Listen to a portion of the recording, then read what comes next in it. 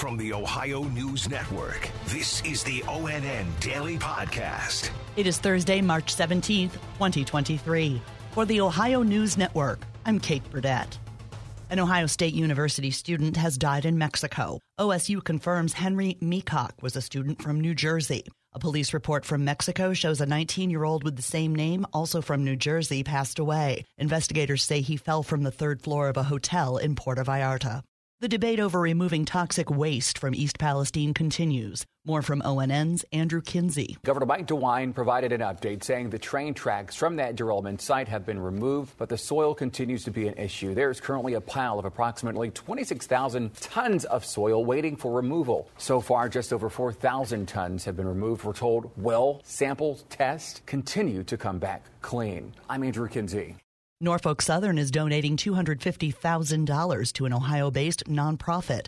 ONN's Melissa Andrews has more. The money will go to helping people in East Palestine with food, clothing, water, and cleaning supplies. The nonprofit will be able to hire a social worker and more staff with this donation, according to the rail company. Governor Mike DeWine will be in East Palestine 6 weeks since the Norfolk Southern train carrying toxic chemicals derailed.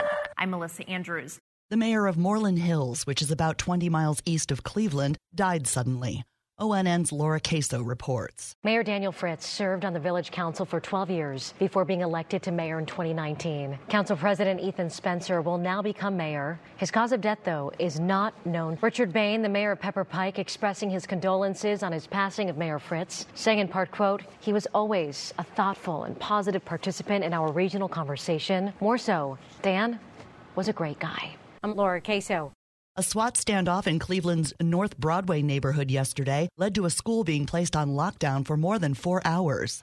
ONN's Angela Ann has the story. Police confirmed the local Animal Protective League attempted to execute a search warrant at a house in the 3000 block of Nursery Avenue when the home's occupant decided to barricade himself inside armed with a gun. As a precaution, the nearby Broadway Academy at Willow was locked down around 1 p.m. before an all clear was given moments later, only for a second lockdown to come down at roughly 2:30. By 6:45 p.m., authorities said the situation was secured, no one was hurt, and officers were able to help with the dismissal of Broadway Academy students and staff. The Cleveland APL also plans to follow up with that homeowner at a later date. Angela Ann, ONN News. Broadway Academy canceled classes for today.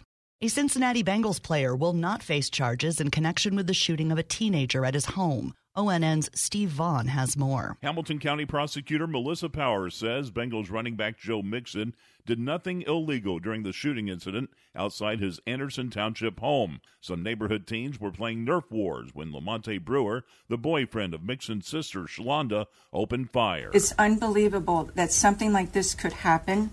It's hard to fathom how anyone could aim a gun at a child, let alone fire 10 to 11 rounds at him. It's a miracle he was not killed. Mixon's sister is accused of trying to take shell casings from the scene. The couple were indicted by a Hamilton County grand jury. Steve Vaughn, ONN. In Northwest Ohio, a 6-month investigation found BP violated safety procedures and failed to adequately train workers. This after an explosion at the Oregon refinery in September killed employees and brothers Max and Ben Morrissey. BP was cited for what the Occupational Safety and Health Administration calls 10 serious violations. OSHA is also proposing $156,000 in fines, which is determined by federal statutes. OSHA Area Director Todd Jensen. The penalty amounts issued in this case in no way reflects the value of these two gentlemen's lives. These penalties are set by law, and there's only so much we can do as far as how high or how low the penalties can go. BP has 15 days to set up a conference with OSHA to go over these citations. The refinery is still shut down, and company officials hope to have it back up and running by May.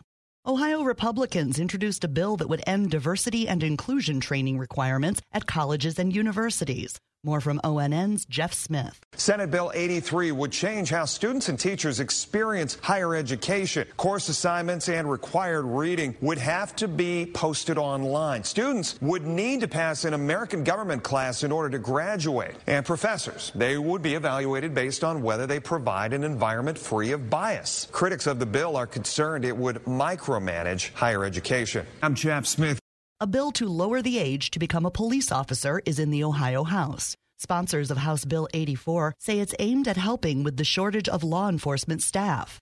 If passed, the minimum age to become a police officer in Ohio will go from 21 to 18. And the NCAA tournament continues today. Many fans in northeastern Ohio will likely be up late for the Kent State versus Indiana game. More from ONN's Dave Chudowski with Kent State senior forward Myron Thomas. Golden Flashes and Hoosiers tip tonight at 9:55, and that's if the game starts on time. 4-seed Indiana favored by 4 points over the 13-seed Golden Flashes. Many feel Kent State can pull the upset, and the players certainly believe. Our track record, this history, also speaks for itself. So we might be an underdog, lower seed coming into these games, but we know face-to-face we're just as good as those higher seeds. So we're excited to get to playing. 16 more games today in all. It's nonstop after 16 yesterday. I'm Dave Chudowski. Special thanks to our affiliates WTOL-TV in Toledo, WKYC-TV in Cleveland, and WBNS-TV in Columbus for their contributions to today's podcast.